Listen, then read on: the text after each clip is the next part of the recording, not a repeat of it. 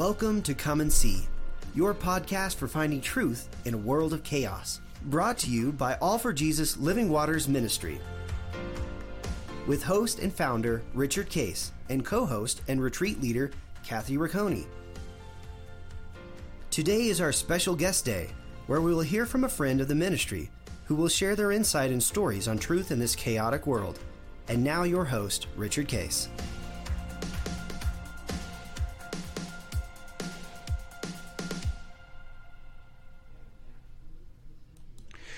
Well, good morning, everybody. We are excited to be here on Guest Thursday, and this is part two with Denny Weinberg, who's a Messianic Jew. And Denny's been giving us great insight into the, first of all, how the Jewish families in America typically operate, and how he came to know Christ with his hunger to know the truth. And that's kind of a neat thing, Denny, that God honored that because you had a heart to hear the truth, and He got it to you, and you received it. So that's pretty exciting.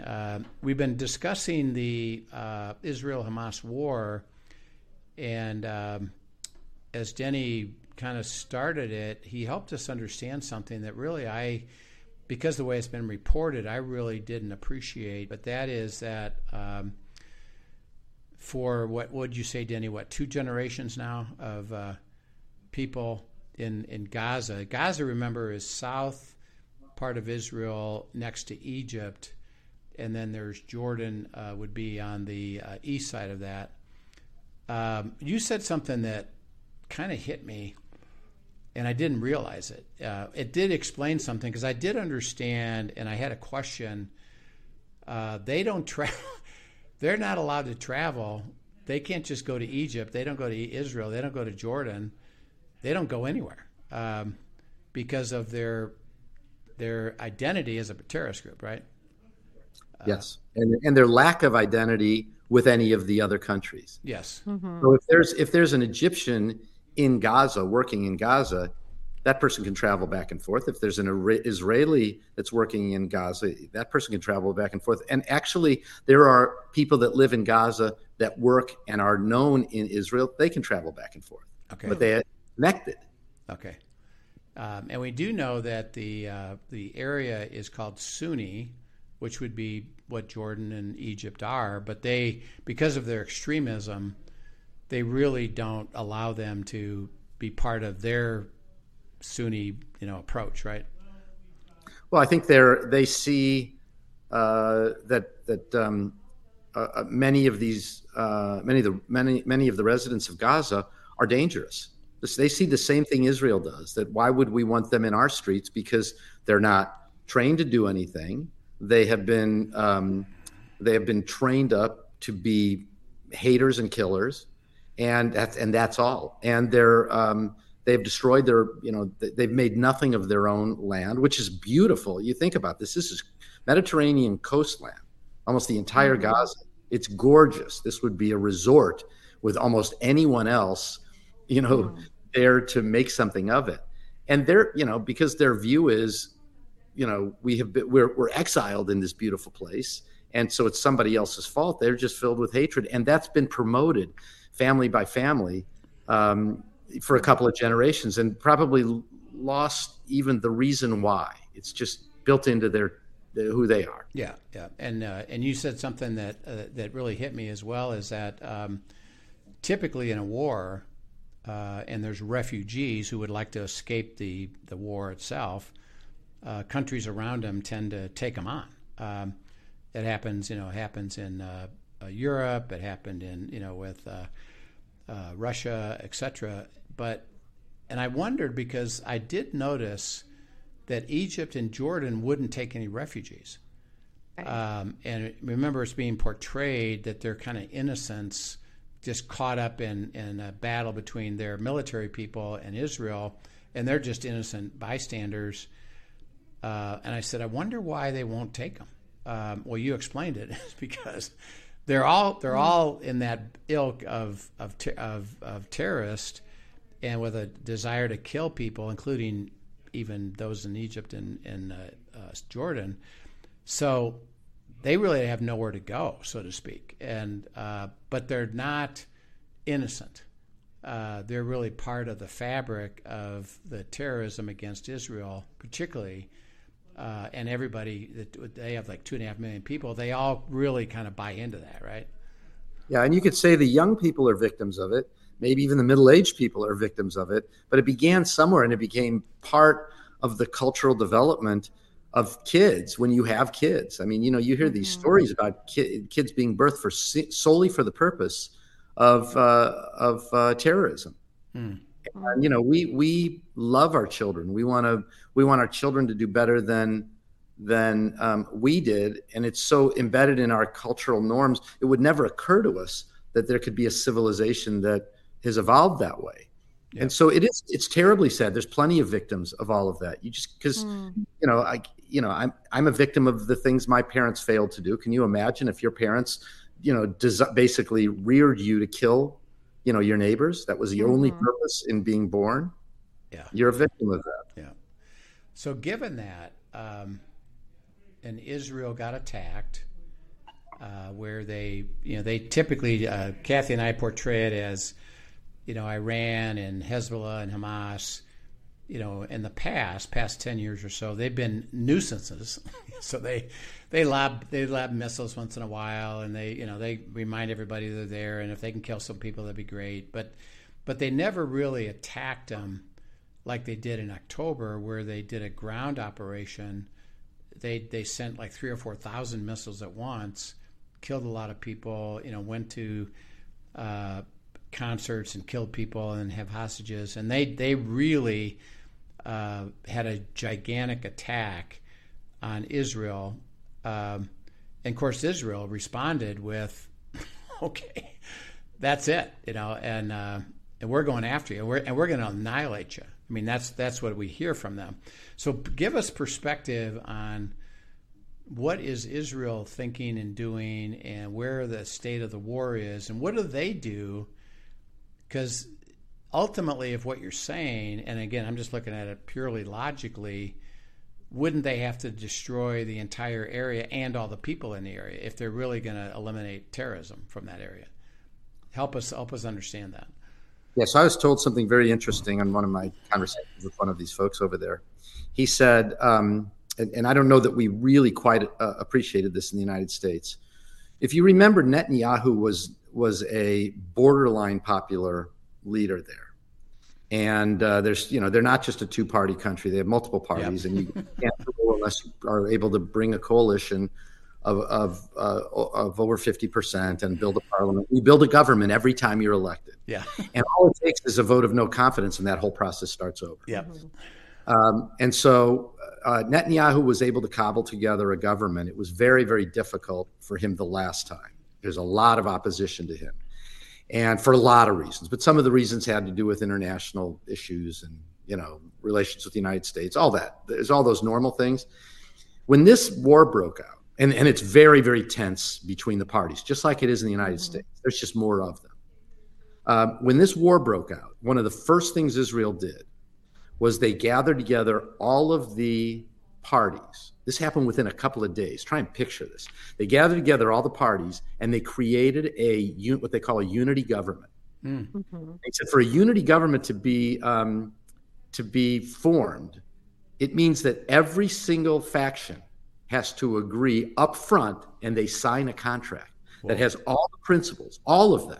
And they did that within 3 days. Wow. So even though Netanyahu was agreed to lead this, he's bound by the terms of that contract. Picture this. When a president in the United States, is elected, that he and Congress are forced to sign a contract that says, here's the things we stand for, and if we don't fulfill them, we're out.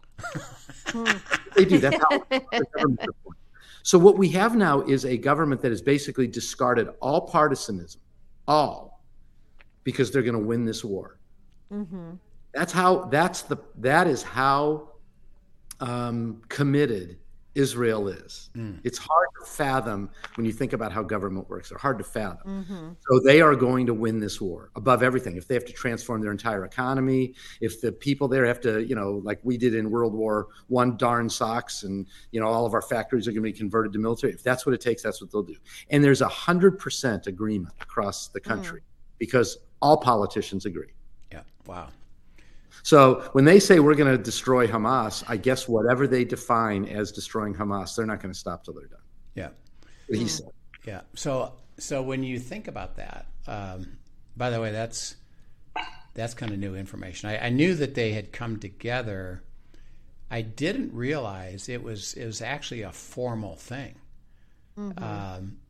And when on the other side of that, Denny, is there a place or a time when they could say, okay, we fulfilled this unity government, we can go back to not agreeing anymore? Yes. I think that's what he was saying. This guy had supported one of the other parties. I can't remember which. He's a very conservative guy, but he didn't support Netanyahu's party. Once this is fulfilled, I think that's exactly what will happen. They'll go back to their factions, and there probably will be a call for the removal of Netanyahu, according to him, and they'll go through this all over again. Once there's a call for no confidence, vote of no confidence.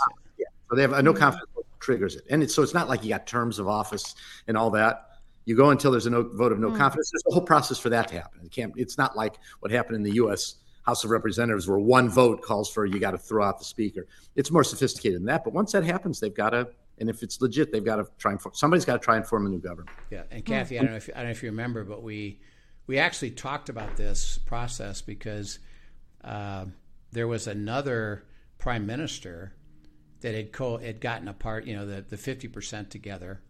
Right. And because he didn't follow through on what he committed to for these other parties, they put a vote of no confidence. They ousted him and again.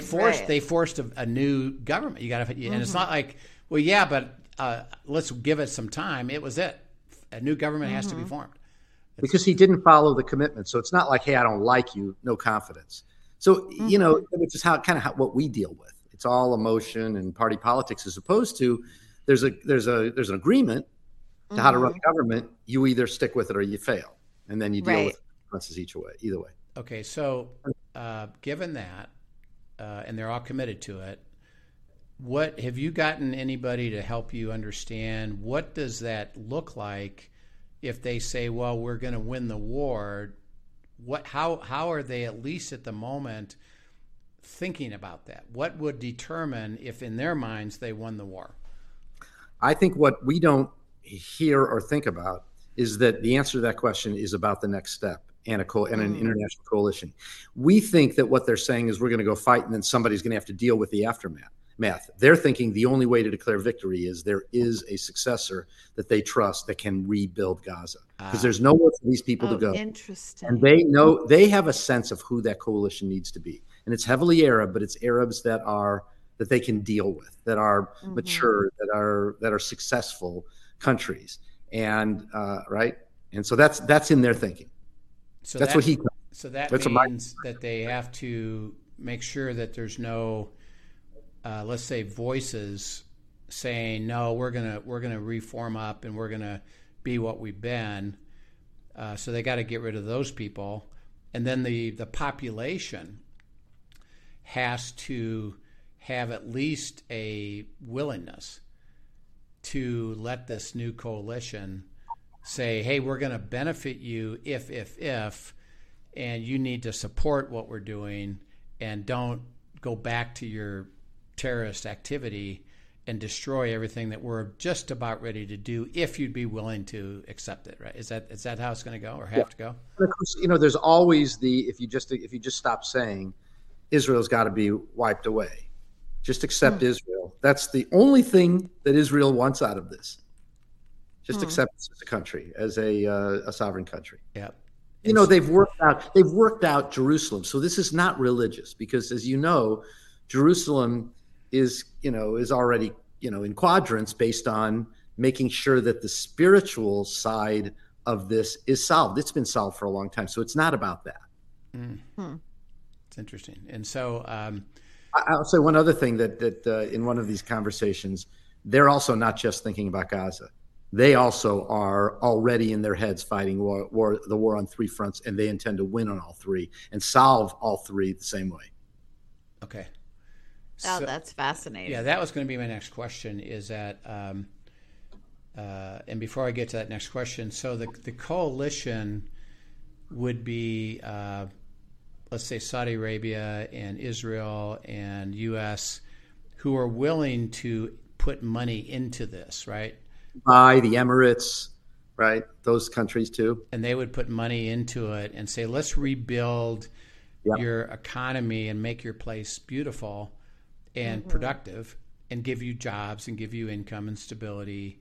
And they're hoping that the population would say, yeah, why not? Why not? Yeah. That's exactly how, as I understand it, Rich. Yeah, it's interesting. Okay. Because it also deals with the worldwide messaging. That solution you just described, who could say that's punitive? Who could say that's genocide? That's basically billions of dollars being poured in, and resources and intelligence and industry, right? Yeah. You could imagine all kinds of worldwide contracts with low-skilled workers being trained to be, factory workers, and then, service employees and manufacturers. And, you could just picture how it happens. And it probably would take 50 years, but yeah, it took for Israel. Yeah, that's interesting. So how would they define the win? He defined, and I didn't ask it that way, Kathy, but I think he would say they would define the win as the coalition gets formed, the agreement on what we're all going to do together gets agreed to, and the whoever is representing Palestine surrenders to that. Okay. Yeah. Or Gaza, I'd say. Gaza and then the proof of that would be they stop fighting with attacks. Yeah. Right. Yeah. Okay. And I don't know how that cooperate in happens. the rebuild. Yeah. Our problem, of course, is they're the puppets, and so for that to really work somehow, you got how do you deal with Iran in all of that? And so but those same countries, they're essentially at war with Iran too. It really comes down to the United States saying, we're going to get a little tougher. We're going to, sanctions, all of that stuff, which is now being talked about again. Yeah.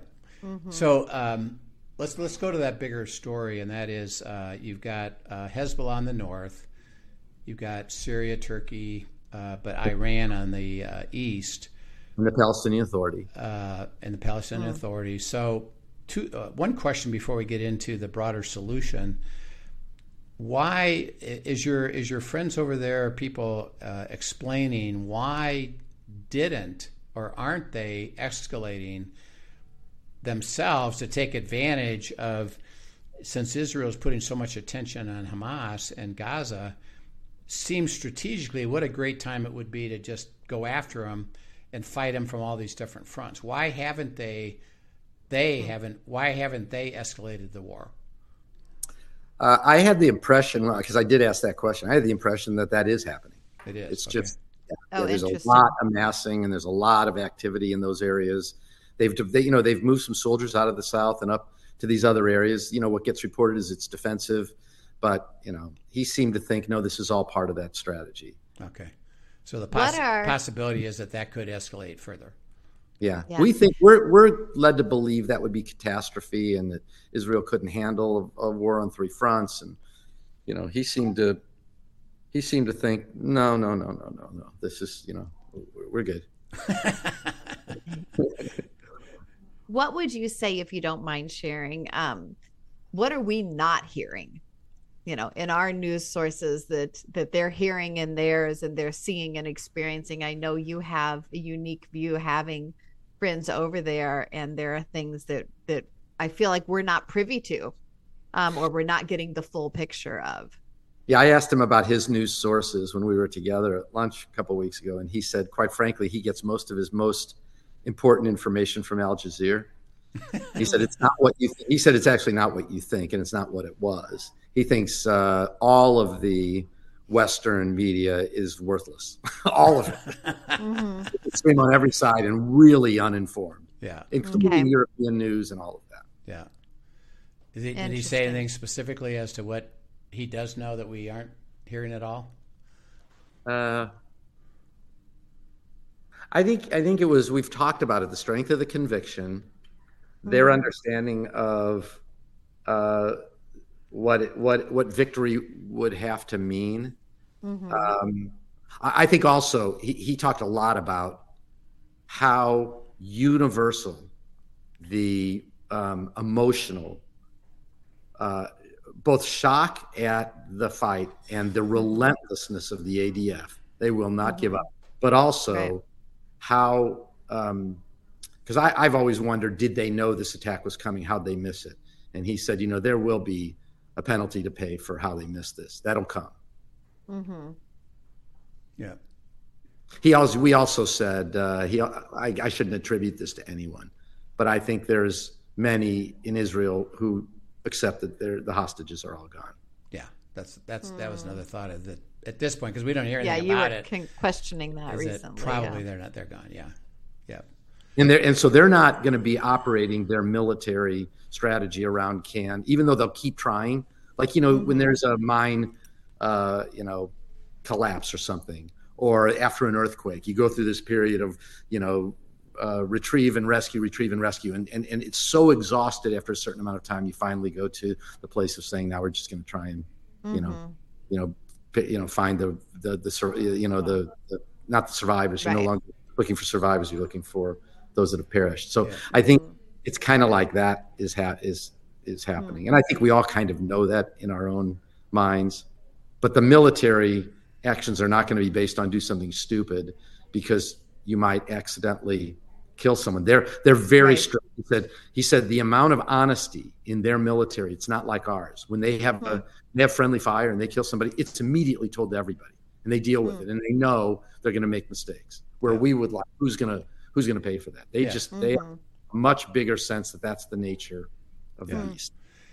As you think of the bigger issues with Iran and Hezbollah, and you said that they're looking for a bigger solution with a coalition, and what do they want to try to do? Are they going to try to get the powers to have Iran and Hezbollah kind of calm down and accept a new paradigm over there, and that will be a sense of semi-peace? Or are they going to have to do the same thing with them, that in their mind that they have to go after and eliminate them like they do with Hamas? What's their perspective on all that? I think they've got a big question about the United States. None of this happens without the United States making it happen. And we've talked and shared what they believe is really going on in all these meetings with the defense secretary and the secretary of state that are over there versus what we're told. And I believe that they think the thing that could blow all this up is the United States. And like this guy who comes to the United States often and speaks to Jews and Jews of influence and Christians too, now more and more evangelicals. He says to me, our real friends in America are the evangelicals. And he wouldn't have said that. He's not a Messianic Jew. He's but he's made friends with Messianic Jews like me and others, many, many others in the United States. I think they are looking for who can influence U.S. policy favorably towards this, because I think if the United States falls away, which it hasn't happened yet, even the Biden administration has been surprisingly, friendly and consistent on this, thank God. But I think that could blow the whole thing up. Yeah. And what would they, from their perspective, I'm talking about Israel, what would they like to see happen with Hezbollah and Iran, who they know are against them, just like Hamas was? They're not at the same level of fighting with them, but they know that they are.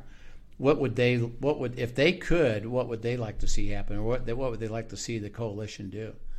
Well, it's under Trump, huge sanctions on Iran, and it's almost like all the same border arguments too.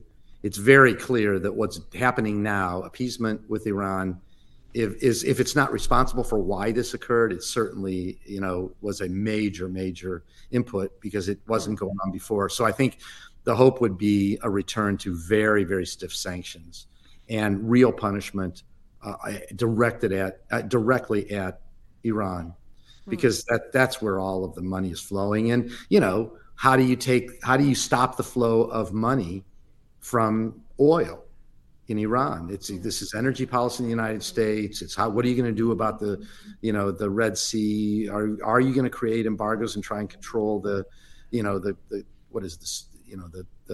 Suez Canal? And are we going to be so energy sufficient that we can supply the rest of the world? Are we going to go back to really tough sanctions on Iran? That seems, and it means you got to deal with Russia, you got to deal with China, but I don't know. I don't know how that's not dealt with. And my impression is they see that as they really saw that policy set as much more favorable. Yeah, interesting.